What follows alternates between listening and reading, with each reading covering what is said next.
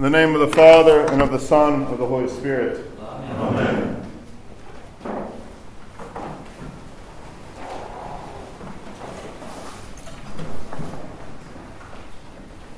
The bridegroom has entered into his bridal chamber. The blameless, upright, God-fearing, and the one who shunned evil has entered into the beginning of the glory that he prayed to his Father that he would enter into.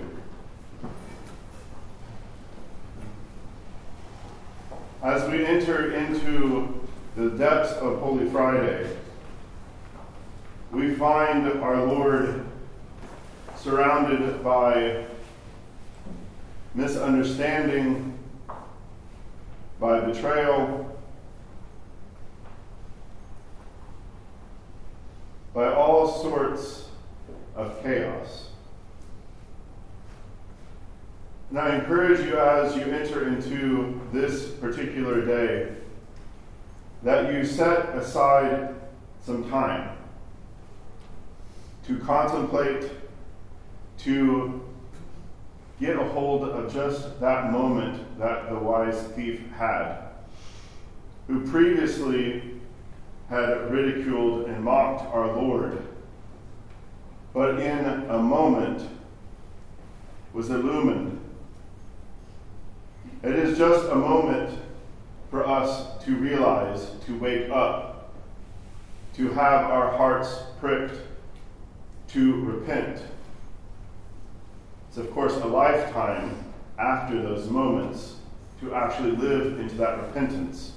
But it is that particular moment that we have to give ourselves the time to allow ourselves to be able to even have the moment, which is of course what we are striving to do and coming here this evening.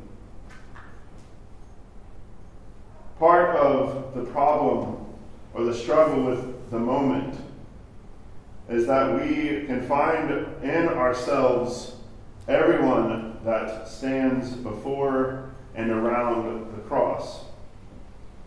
We can find Judas within our heart, concerned about money, concerned about things of the world. That is kind of the underlying theme in all of the ones that churn, that betray, that scratch their heads even though the obvious stands in front of them. They all have an attachment to the world, to the glory of man. So we move away from Judas. We think again of the tragic figure, the greatest one, as the hymns this evening tell us, Peter, who showed so much promise, so much vim and vigor. He was kind of like Thomas, if you remember back from Lazarus' gospel, because Thomas also appears tonight as well. What does Thomas say? Let's go in there. He's not afraid. He wants to go and die. But it's Peter who, because he does not want to bear the shame of being one of the disciples, the shame and the fear,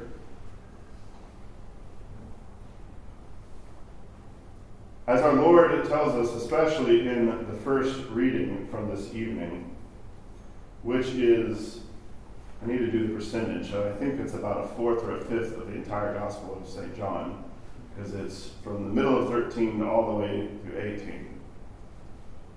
That we hear our Lord's prayer to the Father. And there is a contrast, those of the world and those that are of our Lord. Those whom he has called, those that he has sanctified, those whom he has set aside.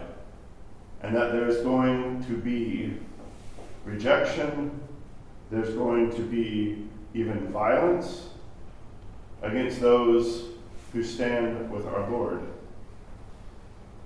It is Peter's shame his fear of being exposed and vulnerable. He can't help but be in the mix, but once people start pointing at him and saying, "Don't I recognize you? Don't I know you?" Very quick to say no. We look at Pilate, and we see Pilate, who seems to be just in the mix of things, just kind of there.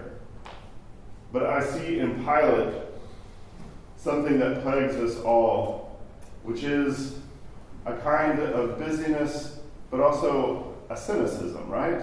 What is truth? I'm in the middle of all of this. I don't really know what to do with all of this information.